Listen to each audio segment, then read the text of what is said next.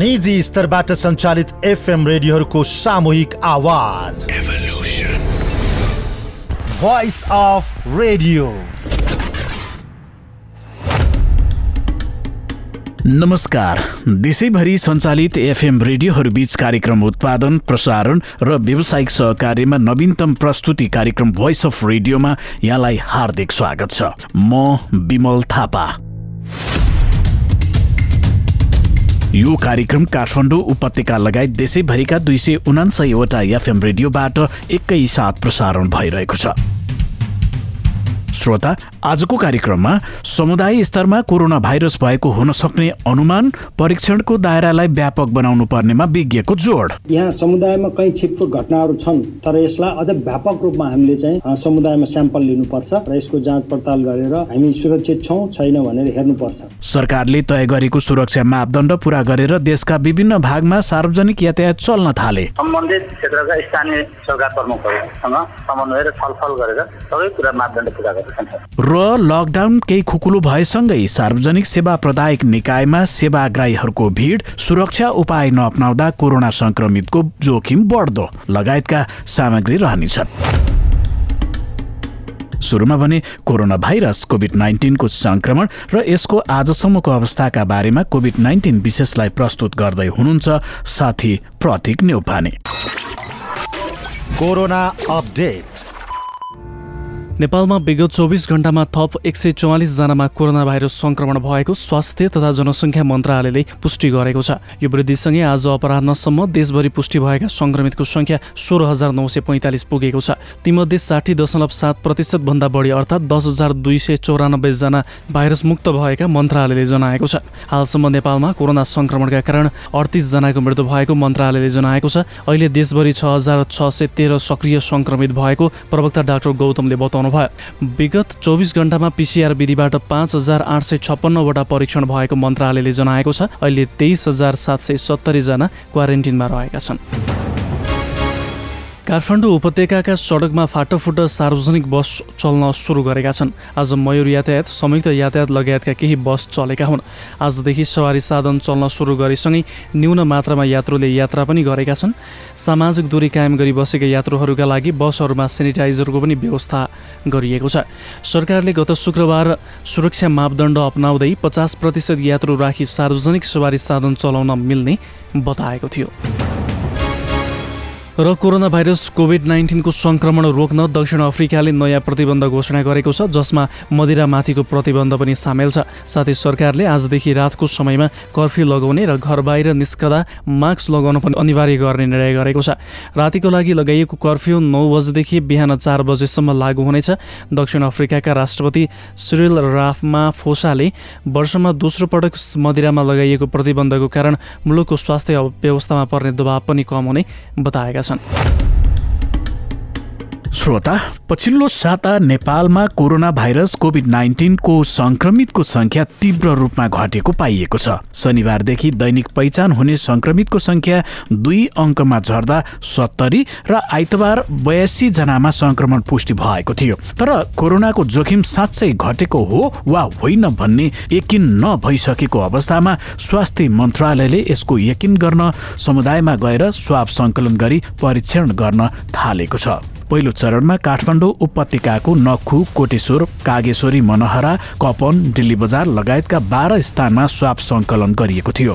दोस्रो चरणमा बैंक, मालपोत, कर जस्ता सेवा प्रदायक कार्यालय, फिभर क्लिनिक, आइसियुमा काम गर्ने स्वास्थ्य कर्मीको नमुना सङ्कलन भइरहेको छ। साथी यमुना राणाको report of the day. Kathmandu उपत्यकामा लगातार छिटपुट रूपमा कोरोना संक्रमण देखिन थालेपछि समुदाय स्तरमै कोरोना संक्रमण फैलिसक्यो भन्ने धेरैको आकलन छ। विशेष गरी विभिन्न रोगको उपचारका लागि अस्पताल पुग्नेहरूमा उपचारपूर्व गरिएको परीक्षणमा त्यसरी संक्रमण देखिएको स्वास्थ्य मन्त्रालयले बताउँदै आएको छ। त्यसरी उपचारका लागि जाने ट्राभल हिस्ट्री पनि नभएका व्यक्तिहरूमा समेत संक्रमण बढ्दो क्रममा देखिन थालेपछि सरकारले उपत्यकाका फरक फरक ठाउँमा समुदायमा नमुना संकलन गरी परीक्षण गर्न सुरु गरेको छ। यसरी विभिन्न स्थानमा परीक्षण गरिएको नमुनामध्ये आइतबारसम्म 3 जनामा मात्रै कतै ट्राभल हिस्ट्री नभएकामा संक्रमण पुष्टि भएको मन्त्रालयले जनाएको छ। समुदायमा संक्रमण छ या छैन भनेर थाहा पाउन भने अझै परीक्षणको दायरा बढाउनु पर्ने इपिडेमियोलोजी तथा रोग नियन्त्रण महाशाखाका महानिर्देशक वासुदेव पाण्डेको भनाइ छ।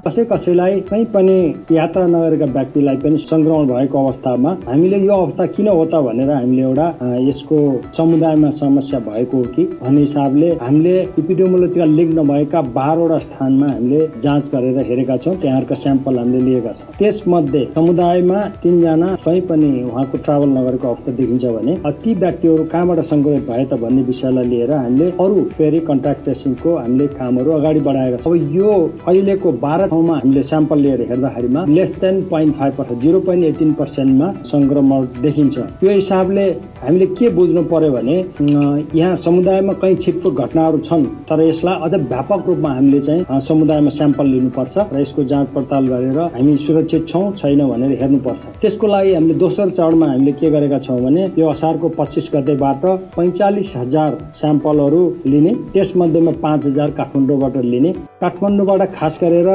जहाँ सर्भिस पोइन्टहरू छन्, खास गरेर ब्याङ्क भयो, फलपोट कार्यालय, ट्याक्स अफिसहरू र अरू विभिन्न ठाउँहरू जस्तै हाम्रो हेल्थ वर्करहरू या फिभर क्लिनिकमा काम गर्नुहुन्छ अथवा आइसियुमा काम गर्नुहुन्छ र अरू जो रिस्कमा हुनुहुन्छ, ल्याबोरेटरीमा काम गर्नुहुन्छ, यस्ता व्यक्तिहरूबाट हामीले स्याम्पलहरू कलेक्सन गरेर हामीले हेरिरहेका छौँ। उहाँले हाल संक्रमितको संख्या घटेको भन्दै यसलाई निश्चित गर्न पनि परीक्षणको दायरा बढाउनु पर्ने र घना बस्ती बढी भएका ठाउँहरूमा विशेष ध्यान दिएर अगाडि बढ्ने बताउनु भएको छ। संक्रमितको संख्या तीव्र रूपमा घटेको छ। हामीलाई फिल हुन्छ कि गएको हप्ता दिनदेखि केसहरू घटेर अहिले 82 जना मात्रै छ। तर हामी चाहिँ यसमा पूर्ण रूपमा चाहिँ साँच्चीको घटेको हो कि होइन त भन्ने अवस्थामा हामीले टेस्टिङको दायरा अझ बढाउनु पर्छ र निश्चित रूपमा हामीले टेस्टिङको दायरा बढाउँछौँ र त्यो हिसाबले हामी निश्चित हुन्छौँ कि यो देशमा कोभिड-19 को समस्या समुदायमा छ कि छैन र यसबाट हामीलाई के प्रभाव पर्न सक्छ र घना बस्ती भएका काठमाडौँ लगायत ठुल्ठुला सहरहरूमा अझ विशेष ध्यान दिएर हामीले कार्यक्रमहरू अगाडि लान्छौँ। तर यसरी संक्रमण दर घटेको देखिए पनि संक्रमण हुन नदिन स्वास्थ्य सम्बन्धी सावधानी भने पूर्ण रूपमा पालना गर्न आग्रह गर्नु भएको छ। हामीले गर्नुपर्ने फिजिकल डिस्टेन्सिङ, हात धुने तथा मास्क लगाउने लगायतका सावधानी हामी केस घट्यो हामी सुरक्षित छौँ भन्ने हिसाबले हामीले नगइकन यो सावधानीलाई टेस्टिङको दायरा बढाउनुको साथसाथै सावधानीलाई पनि पूर्ण रूपले पालना गरिदिनु हुन म विशेष अनुरोध गरे। यसका साथै छिट्टै सेरो प्रोभिलेन्स सर्वे गर्ने तयारी पनि रहेको उहाँले बताउनु भएको छ। 7 प्रदेश तथा हिमाल पहाड र तराईको प्रतिनिधित्व हुने गरी 21,000 नमुना संकलन गरिने र यसले समुदाय सुरक्षित छ कि छैन भनेर थाहा पाउन सकिने उहाँले उल्लेख गर्नुभयो। तर जनस्वास्थ्य विज्ञ रविन्द्र समीरले भने कोरोना संक्रमण नघटेको तर परीक्षणको दायरा घटेको हो भन्नुभयो। वास्तवमा भने संक्रमण दर घटेको चाहिँ छैन, हाम्रो चाहिँ परीक्षणको दर घटेको हो। 40 लाख जनसङ्ख्या भएको ठाउँमा 45,4,500 टेस्ट गरेर त्यो चाहिँ धेरै एरियाहरू छोड्छ, धेरै जोखिम वर्गहरू छोड्छ। एउटा नगरपालिकाले महानगरपालिकाहरूले प्रत्येक वडामा चाहिँ एउटा अभियानको रूपमा चाहिँ परीक्षण गर्ने चाहिँ व्यवस्था मिलाउने, हरेक ठाउँमा यदि चाहिँ परीक्षण गरेको हुन्थ्यो भने एउटा राम्रो आधार हुन्थ्यो र स्याम्पलिङ चाहिँ हामीले जति बढायौँ त्यति नै करेक्ट रिजल्ट आउँछ। त्यो हुँदाखेरि हरेक सहरमा 1% चाहिँ टेस्ट गर्नुपर्छ। उहाँले परीक्षण गर्दा पनि सचेतना नभएका वर्गको समुदायमा गर्नुपर्ने सुझाव दिनु भएको छ। तर चाहिँ के भयो भने सचेत वर्गमा टेस्ट गर्दाखेरि त त्यो नेगेटिभ नै आउँछ, त्यसमा चाहिँ रोग पुरै फैलियो भने मात्रै सचेत वर्गमा जाने हो, नभए त उनीहरू आफै सतर्क भएको हुन्छ। त्यो हुँदाखेरि यो स्याम्पल गर्ने चाहिँ ठाउँ लोकेसनले पनि धेरै प्रभाव पर्छ र यो यही फलो गर्यो भने चाहिँ रियल डाटा चाहिँ आउँदैन। टेस्ट गर्दाखेरि चाहिँ सबभन्दा पहिलो इन्डिकेटर के हो भने जो जनचेतना कम छ, जसले रेडियो टिभीहरू सुन्दैन हेर्दैन, लकडाउनको चाहिँ नियमहरू थाहा छैन, कोरोनाको बारेमा थाहा छैन, त्यो वर्गलाई टेस्टको चाहिँ अलिकति मोडल चाहिँ फरक पर्दा राम्रो हुन्छ जस्तो लाग्छ मलाई। नेपालमा पछिल्लो साता कोरोना भाइरस कोभिड-19 संक्रमितको संख्या तीव्र रूपमा घटेको देखिएको छ। शनिबारदेखि दैनिक पहिचान हुने संक्रमितको संख्या 2 अङ्कमा झरेको छ। शनिबार 70 र आइतबार 82 जनामा संक्रमण पुष्टि भएको मन्त्रालयले जनाएको छ। समुदाय स्तरमा भर्खरै मात्रै परीक्षण सुरु गरिएको र नेपालमा संक्रमितहरूमा गम्भीर लक्षण नदेखिएका कारण पनि समुदाय संक्रमणबाट सुरक्षित छ या छैन भन्ने यकिन नभएको हुँदा सबैले स्वास्थ्य सुरक्षा प्रोटोकल पूर्ण रूपमा पालना गर्नु जरुरी छ। भोइस अफ रेडियोका लागि यमुना राणा, काठमाडौँ।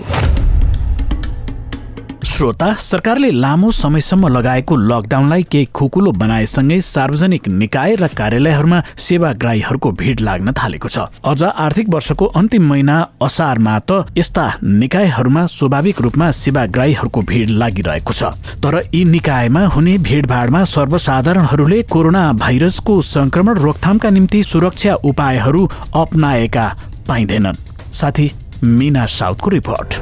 कोरोना भाइरस रोकथाम तथा नियन्त्रणका लागि देशैभर जारी गरिएको लकडाउन करिब 2.5 महिनापछि असार 1 गतेदेखि केही खुकुलो पारिएको छ।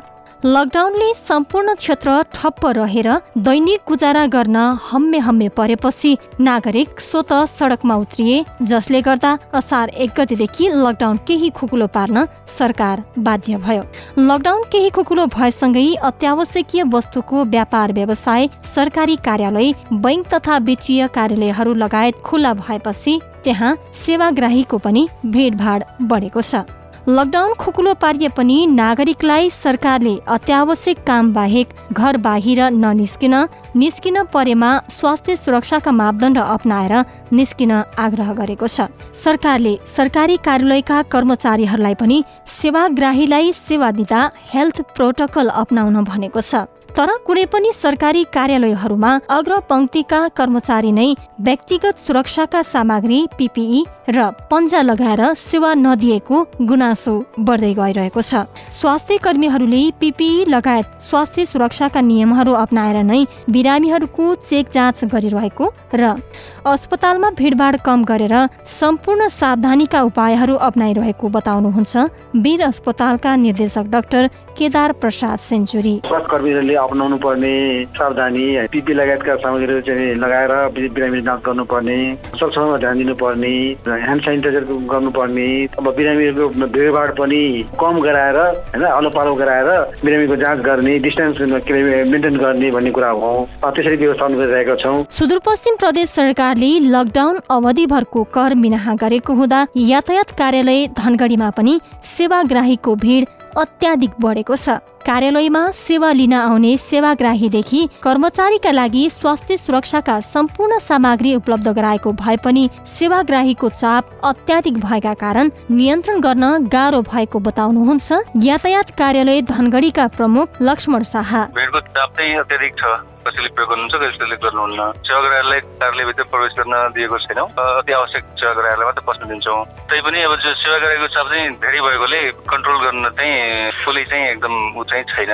त्यसैले हामी प्रयासरत नै छौँ। सबैभन्दा ठुलो सरकारी अस्पताल वीर र सँगैको ट्रमा सेन्टरमै औषधि किन्ने र चिकित्सकसँग जचाउन लाइन बस्ने ठाउँमा समेत सामाजिक दूरीको पालना गराउनेतर्फ कसैको चासो नभएको भन्ने गुनासोहरू आइरहेका छन्। तर आफूहरूले सम्पूर्ण स्वास्थ्य सुरक्षाका मापदण्डहरू अपनाएर सेवा दिइरहेको भए पनि नागरिकहरूले भिडभाड र तछाड मछाड गर्ने गरेका कारण समस्या हुने गरेको बताउनुहुन्छ पुनः वीर अस्पतालका निर्देशक डाक्टर सेन्चुरी। अब इमर्जेन्सीमा आउने बिरामीहरू त आउनै पर्यो, भिडभाड कम गरिदिने, अब सावधानी अपनाएर बिरामीको उपचार गराउने गर्दै पनि अब सबैले अब यो कुरा त अब जानकारी हुँदै पनि मेन्टेन गरिरहनु भएको छैन। अब जो पनि हतार गर्ने, तछाड मछाड गर्ने हुन्छ। त्यसले गर्दाखेरि अलिकति चाहिँ समस्या छ। अब तर पनि मेन्टेन गर्ने कोसिस त गर्दै नै छौँ। बढी जनसम्पर्क हुने कार्यालयहरूबाट संक्रमण फैलियो भने स्थिति भयावह हुन सक्ने चिन्ता जनस्वास्थ्यविदहरूको छ। लकडाउन खुकुलो भयो भन्दैमा चुनौती नै छैन भन्ने होइन। लकडाउन खोलिनु बाध्यता हो। यो बाध्यकारी परिस्थितिमा सामाजिक दूरीमा पनि त्यत्तिकै ध्यान दिन जरुरी छ। अहिले लकडाउन नगरेरै कोरोनासँग कसरी लड्ने भन्ने आम जनमानसलाई चुनौती छ। कोरोना संक्रमण 1 या 2 महिनामै सकिन्छ या यही समयमा सकिन्छ भन्ने अवस्था छैन। यो अनिश्चित छ। त्यसैले सामान्य स्वास्थ्य सुरक्षाका मापदण्ड अपनाउनु आम नागरिकको दायित्व पनि हो। भोइस अफ रेडियोका लागि मीना साउद, काठमाडौँ। श्रोता, सरकारले लकडाउनलाई केही खुकुलो बनाएसँगै देशका विभिन्न भागहरूमा सार्वजनिक यातायातहरू सञ्चालन हुन थालेका छन्। यातायात व्यवसायीहरूको छाता संगठन नेपाल यातायात व्यवसायी महासंघले घोषित रूपमा सार्वजनिक यातायात सञ्चालन नगरे तापनि काठमाडौँ उपत्यका लगायत देशका विभिन्न भागहरूमा सार्वजनिक यातायातहरू सञ्चालन हुन थालेका छन्। यसरी सञ्चालन भएका यातायातहरूमा सरकारले तोकेको सुरक्षा मापदण्ड भन्ने तय गरिएको छ। यसै क्रममा रूपन्देहीमा पनि सार्वजनिक यातायात सञ्चालन हुन थालेको छ। सोही क्रममा साथी प्रतीक नेउपानेले लुम्बिनी मेट्रो सिटी प्रहरीका अध्यक्ष धनबहादुर अधिकारीलाई कोरोना भाइरसको जोखिमपूर्ण अवस्थामा तपाईहरूले कसरी सार्वजनिक यातायात सञ्चालन गरिराख्नु भएको छ भनेर सोध्नु भएको थियो। यो बेलामा हामी एउटा राष्ट्रिय व्यवसाय हुनको निमित्त अथवा हामी राष्ट्रिय हौँ, राष्ट्रियता छ हामीमा, हामीले मात्रै दुःख पाउँदा हामी दुःख पाउँदै पनि पब्लिकलाई केही सहयोग गर्न सकिन्छ भने हामीले गरौँ, केही दिउँ, पब्लिकले सुख पाओस् भन्ने एउटा मनस्थिति बन्यो। त्यो भएर चाहिँ पब्लिकलाई पनि जुन सेवा अब सुचारू गर्न सकिन्छ। यो दुःख सबैलाई पर्छ, यो दुःख पाउँदै पनि फेरि साथ पनि दिनुपर्छ दुःखलाई। सवारी सञ्चालन गर्न सुरु गर्नुभयो। यो कोरोना कहरभन्दा अगाडि नेपालमा सवारी साधनहरूको सञ्चालन हुने जुन यो प्रक्रिया थियो, जसरी सञ्चालन हुन्थ्यो एकदमै हेर्दाखेरि पनि त अब एकदम भिडभाड हुने होइन सवारी साधनमा, त्यस्तो खालको कुराहरू थियो। अहिले तपाईँहरूले यो मापदण्डहरू पालना गर्नुभएको छ कि छैन? कस्ता कस्ता मापदण्डहरू कसरी लागू गर्नुभएको छ सवारी साधनमा? नेपाल सरकारले जुन जुन मापदण्डहरू भनेको छ, थर्मल गन, अनि पिपी, सेनिटाइजर, गाडीलाई सेनिटाइज गर्ने होइन, भौतिक दूरी कायम गर्ने, हामी 46 सिटको गाडीहरू सान्दैनौँ, 23 भन्दा सवारी पुग्दैनौँ। यी सबै मापदण्डहरू पुऱ्याएर र यहाँको भौतिक पूर्वाधार मन्त्रालय, 2टा जिल्लाको चाहिँ जिल्ला प्रशासन प्रमुख र सम्बन्धित क्षेत्रका स्थानीय सरकार प्रमुखहरूसँग समन्वय र छलफल गरेर सबै कुरा मापदण्ड पुरा गर्छन्। जस्तो यात्रुहरूलाई बसाउने ठाउँ कसरी व्यवस्थापन गर्नुभएको छ, यात्रुहरूलाई त्यहाँ बस्ने व्यवस्था कसरी गर्नुभएको छ, अनि तपाईँहरूकै अब त्यहाँ स्टाफहरू हुन्छन्, ड्राइभर, त्यसै गरी सहचालकहरू हुन्छन्, उनीहरूको सुरक्षाको व्यवस्थापन कसरी गर्नुभएको छ? हामीले एउटा डबल सिट लिएर एउटा सिटमा 1 जना मात्रै र हाम्रो स्टाफहरू हुनुहुन्छ, उहाँहरूलाई मास्क, पन्जा, पिपी होइन सबै मापदण्ड पुरा गरेर सञ्चालन गरिएको छ। प्राय अब अहिले बिहाहरूमा पनि सबै साथीहरूले जो जुन सुरक्षाको मापदण्ड छ, पन्जा, मास्क अनि चस्मा सबै कुराहरूको व्यवस्था गर्छ। सरकारले निर्णय गरे यो यातायातहरू सवारी साधनहरू सञ्चालन गर्नु मतलब निश्चित मापदण्ड तोकेर सञ्चालन गर्नको लागि आग्रह गरेको छ। यातायात व्यवसायीहरूले चाहिँ सार्वजनिक सवारी साधनहरू नचलाउने भनेर उनीहरूले निर्णय गरे। फेरि तपाईँहरूले लुम्बिनीमा बस चलाउन सुरु गर्नुभयो। तपाईँहरूले यातायात व्यवसायीहरूको यो जुन छाता सङ्गठन छ यसको निर्णय नमान्न खोज्नु भएको हो कि यातायात व्यवसायीहरूको यो छाता सङ्गठनले जुन तरिकाले यो अगाडि बढिरहेको छ सार्वजनिक सवारी साधनहरू नचलाउने निर्णय गरेर यो अलिक उपयुक्त छैन भनेर चाहिँ तपाईँहरूले आफै सुरु गर्नुभएको हो? हामीले यातायात व्यवसाय महासङ्घले राखेको माग एकदम जायज छ। हामी व्यवसाय एकदमै समस्यामा छौँ, पीडामा छौँ, सब हाम्रो एकैबद्धता छ। तर अहिले वर्तमान परिस्थिति राष्ट्रको कोरोनाको कारणले अब भारतीय हस्तक्षेपका कारणहरूले गर्दा थुप्रै पीडामा छ अहिले सरकार, यो देश र हामी नेपालीहरू। यो बिचमा हाम्रो जायज माग हुँदा हुँदैछ मेरो आफ्नो माग अधिकार माग्दा मेरो कर्तव्य मेरो दायित्व के हुने, जिम्मेवारी के बन्ने? अधिकार हो सरकारले दिन पर्ने हो यातायात व्यवसायीहरूलाई, तर मैले अधिकार खोजिरहँदा कर्तव्य भुलेर अधिकार माग्दा सायद जायज हुन्न होला भन्ने मैले बुझेँ। मेरो पनि त सपोर्ट चाहियो नि त। मैले अधिकार माग्दा मेरो कर्तव्यको पनि हुनुपर्छ भन्ने मेरो हाम्रो संस्थाको बुझाइ भयो र हामीले सञ्चालन गर्यौँ। जस्तो यो यातायात व्यवसाय महासङ्घले त अहिले सार्वजनिक सवारी साधनहरू चलाउन सक्ने स्थिति नै छैन भन्छन् नि। एकदम ठिक कुरा हो। सक्ने अवस्था छैन। किन छैन भने अहिले 4 महिनादेखि गाडीहरू खराब छ, इन्जिनहरू, टायरहरू, ब्याट्रीहरू सबैको समस्या छ। हाम्रा गाडीहरू पनि सबै पूर्ण रूपमा सञ्चालन हुन सकेका छैनन्। सब अब अहिले 5-6वटा 7वटा चलिरहेछन्। किनभने यसलाई अब कहीँ जाने उधारो ब्याट्री लिएर हुन्छ कि अब टायर उधारो किनेर हुन्छ कि कतै मिस्त्रीले बाँकी गरेर हुन्छ, कम्तीमा पनि सेवा दिउँ, कमाएर तिरौँ भन्ने उद्देश्यले सञ्चालन गऱ्यौँ। तर एकदम व्यक्तिगत रूपमा जसले सवारी साधन चलाएको त्यसलाई चाहिँ गाह्रो चाहिँ अति बढिरहेको छ। कतैबाट सङ्क्रमित व्यक्ति त्यहाँ प्रवेश गरेर त्यो बसबाट चाहिँ सङ्क्रमण फैलन सक्ने जोखिम पनि देखिन्छ होइन? जस्तो त्यस्ता व्यक्तिहरूको त्यहाँ तपाईँहरूले कुनै त्यस्तो खालको विवरणहरू राख्ने गर्नुभएको छ कि छैन? सर, हाम्रो कन्ट्याक्ट ट्रेसिङ पनि छ। हामीले सुरुमा आउने बित्तिकै थर्मोगनबाट चेक गर्छौँ, सेनिटाइजिङ हातमा गर्छौँ। त्यसपछि भित्र एन्ट्री भइसकेपछि उहाँहरूको नाम, ठेगाना, मोबाइल नम्बर कन्ट्याक्ट ट्रेसिङ गर्नुहुन्छ भनेर हाम्रो बुकमा लेख्छौँ र सामाजिक दूरी कायम गरेर बस्न भनेर एउटा सिटमा बस्छौँ। उहाँ हुनुहुन्थ्यो भोइस अफ रेडियोसँग कुराकानी गर्दै लुम्बिनी मेट्रो सिटी प्रहरीका अध्यक्ष धनबहादुर अधिकारी। श्रोता, कोरोना महामारीका बेला जनतालाई मार पर्ने गरी पेट्रोलियम पदार्थको मूल्य वृद्धि गरेको विरोधमा विद्यार्थीहरूले नेपाल आयल निगमको कार्यालय अगाडि प्रदर्शन गरेका छन्। यसअघि आयल निगमले शुक्रबार राति 12 बजेदेखि लागू हुने गरी पेट्रोल, डिजेल र मट्टीतेलमा प्रति लिटर 1 रुपैयाँ मूल्य वृद्धि गरेको थियो। यसै सन्दर्भमा पेट्रोलियम पदार्थको मूल्य वृद्धिका विरुद्धमा विद्यार्थीहरू आन्दोलित हुनुलाई तपाईँले कसरी हेर्नु भएको छ भनेर हामीले देशका विभिन्न भागका सर्वसाधारणहरूलाई सोधेका थियौं। सुनौ उहाँहरूको भनाई जस्ताको तस्तै। Voice of the day. नमस्ते, म गुल्मी जिल्ला मदानी गाउँपालिकादेखि दुर्गा घरती। नेपाल विद्यार्थी संघ विभिन्न विद्यार्थीहरूले गरेको आम हडतालप्रति मेरो असहमति छ, किनभने अहिले विश्वको सबै देशहरूमा कोरोनाको महामारीका कारण अन्तर्राष्ट्रिय बजारमा विभिन्न सङ्कटहरू उत्पन्न भएको छ। हजुर नमस्कार, म चाहिँ क्रिकेटबाट जगत लम्साल। यो चाहिँ विद्यार्थीहरूले आन्दोलन गरिरहेका छ, यो चाहिँ एकदमै राम्रो छ। किनभने सरकारलाई खबरदारी पनि हुन्छ, किनभने इन्धनको मूल्यमा प्रत्यक्ष मार पर्ने भनेको उपभोक्ता हो। त्यस कारणले यसलाई प्रत्यक्ष रूपमा चाहिँ अहिले नै नियन्त्रण गरेर सरकारलाई खबरदारी गर्न सक्यो भने मूल्य वृद्धि केहीसम्म अलिकति रोकियो भने राम्रो हुन्छ। नमस्कार, मेरो नाम कृष्णपन्थी, म नलबुवा चितवलबाट।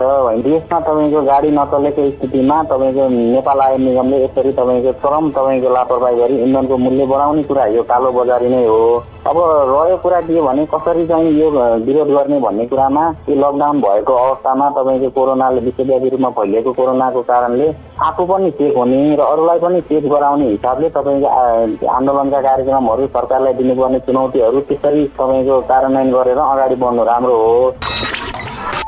नमस्कार, मेरो नाम कृष्णबहादुर विश्वकर्म, यहाँ गाउँपालिका वार्ड नम्बर 5 सपर्गमुदीदेखि आन्दोलन गरिरहेको कुरामा धेरै राम्रो लागिरहेको छ। किनभने यस लकडाउनको बेला कुराहरू चाहिँ यो गर्न गाह्रो भएको बेला चाहिँ इन्धनको मूल्य बढाउने हिजोको दिनमा हरेक कुराहरू मूल्याङ्कन गरिरहेका छौँ। मूल्याङ्कन गर्ने क्रममा चाहिँ नेपाल सरकारले हामीलाई धेरैभन्दा धेरै मारमा पारिरहेको छ। त्यो इन्धनको मूल्य बढाउने होइन, अझ घटाउने काम गरोस् लकडाउनसम्म, त्यसपछि चाहिँ विकास सोच्ने कुरा रह्यो। जाँदा जाँदै एउटा अर्को प्रसङ्ग, पहिरोको जोखिममा रहेका 704 घर परिवारलाई तत्काल स्थानान्तरण गर्नुपर्ने अवस्था रहेको सरकारले जानकारी दिएको छ। मुलुकमा मनसुन सुरु भएसँगै पहिरोको उच्च जोखिममा रहेका घर परिवारलाई सुरक्षित स्थानमा सार्नुपर्ने अवस्था रहेको विपद जोखिम न्यूनीकरण तथा व्यवस्थापन राष्ट्रिय प्राधिकरणका कार्यकारी प्रमुख अनिल पोखरेलले बताउनु भएको हो। प्रतिनिधि सभाको राज्य व्यवस्था तथा सुशासन समितिको सोमबारको बैठकमा निर्देशक पोखरेलले भन्नुभयो, 14 जिल्लाका 11,000 घर परिवार पहिरोको उच्च जोखिममा छन्। तीमध्ये 704 घर परिवारलाई तत्काल सुरक्षित ठाउँमा स्थानान्तरण गर्नुपर्ने जरुरी छ। पहिरोको उच्च जोखिममा सिन्धुपाल्चोक, गोर्खा, रसुवा रहेको पोखरेलले बताउनुभयो। जोखिममा रहेका कतिपय परिवार र गाउँले थातथलो छोड्न नमान्दा समस्या उत्पन्न भएको पनि उहाँले बताउनुभयो। हामी जोखिममा छैनौँ भनेर अर्को ठाउँमा जान मान्नुहुन्न उहाँले भन्नुभयो। त्यस्तै सीमामा भारतले निर्माण गरेको तटबन्धका कारण बाढीको उच्च जोखिममा प्रदेश 2 रहेको पोखरेलले बताउनुभयो। उहाँले त्यसमा पनि रौतड बाढी र डुबानको उच्च जोखिमको पहिलो नम्बरमा रहेको जानकारी दिनुभयो। बाढी र पहिरोको जोखिम बढ्नुको कारण कृत्रिम रहेको पोखरेलको भनाइ छ। उहाँले भन्नुभयो, सानो घर बनाउँदा नक्सा पास गर्नुपर्छ, तर ठूला सडक निर्माण गर्दा नक्सा पास गर्नु पर्दैन। बाढी र पहिरोको जोखिम कृत्रिम कारणले भइरहेको पाइएको छ। बाढी र पहिरोमा परेर सोमबार बिहानसम्म 85 जनाको मृत्यु भइसकेको गृह सचिव महेश्वर नेउपानेले जानकारी दिनुभएको छ। नेपालमा मनसुन सुरु भएको पहिलो 30 दिनमा उच्च जोखिम हुने गरेको सरकारी अध्ययनले देखाएको छ। सरकारी अधिकारीहरूका अनुसार पछिल्लो 10 वर्षको अध्ययन गर्दा मनसुन सुरु भएको पहिलो 30 दिनमा ठूलो क्षति भएको छ। यस वर्ष पनि मनसुनभन्दा पहिले नै उच्च वर्षा भएकाले नै धनजनको ठूलो क्षति भएको हो। हौस् त आजको कार्यक्रम यति नै। भोलि हामी थप विषयवस्तुका साथ फेरि पनि उपस्थित हुनेछौँ। तबसम्मका लागि कार्यक्रम उत्पादनमा साथ दिनुहुने साथीहरू प्रतीक नेउपाने, यमुना राणा, मीना साउथ, रमेश भण्डारी, सुरेश भण्डारी र विश्वराज विष्टसँगै म विमल थापालाई पनि बिदा दिनुहोस्। तपाईँ सचेत रहनुहोस्, स्वस्थ रहनुहोस् अनि सुरक्षित रहनुहोस्। नमस्कार।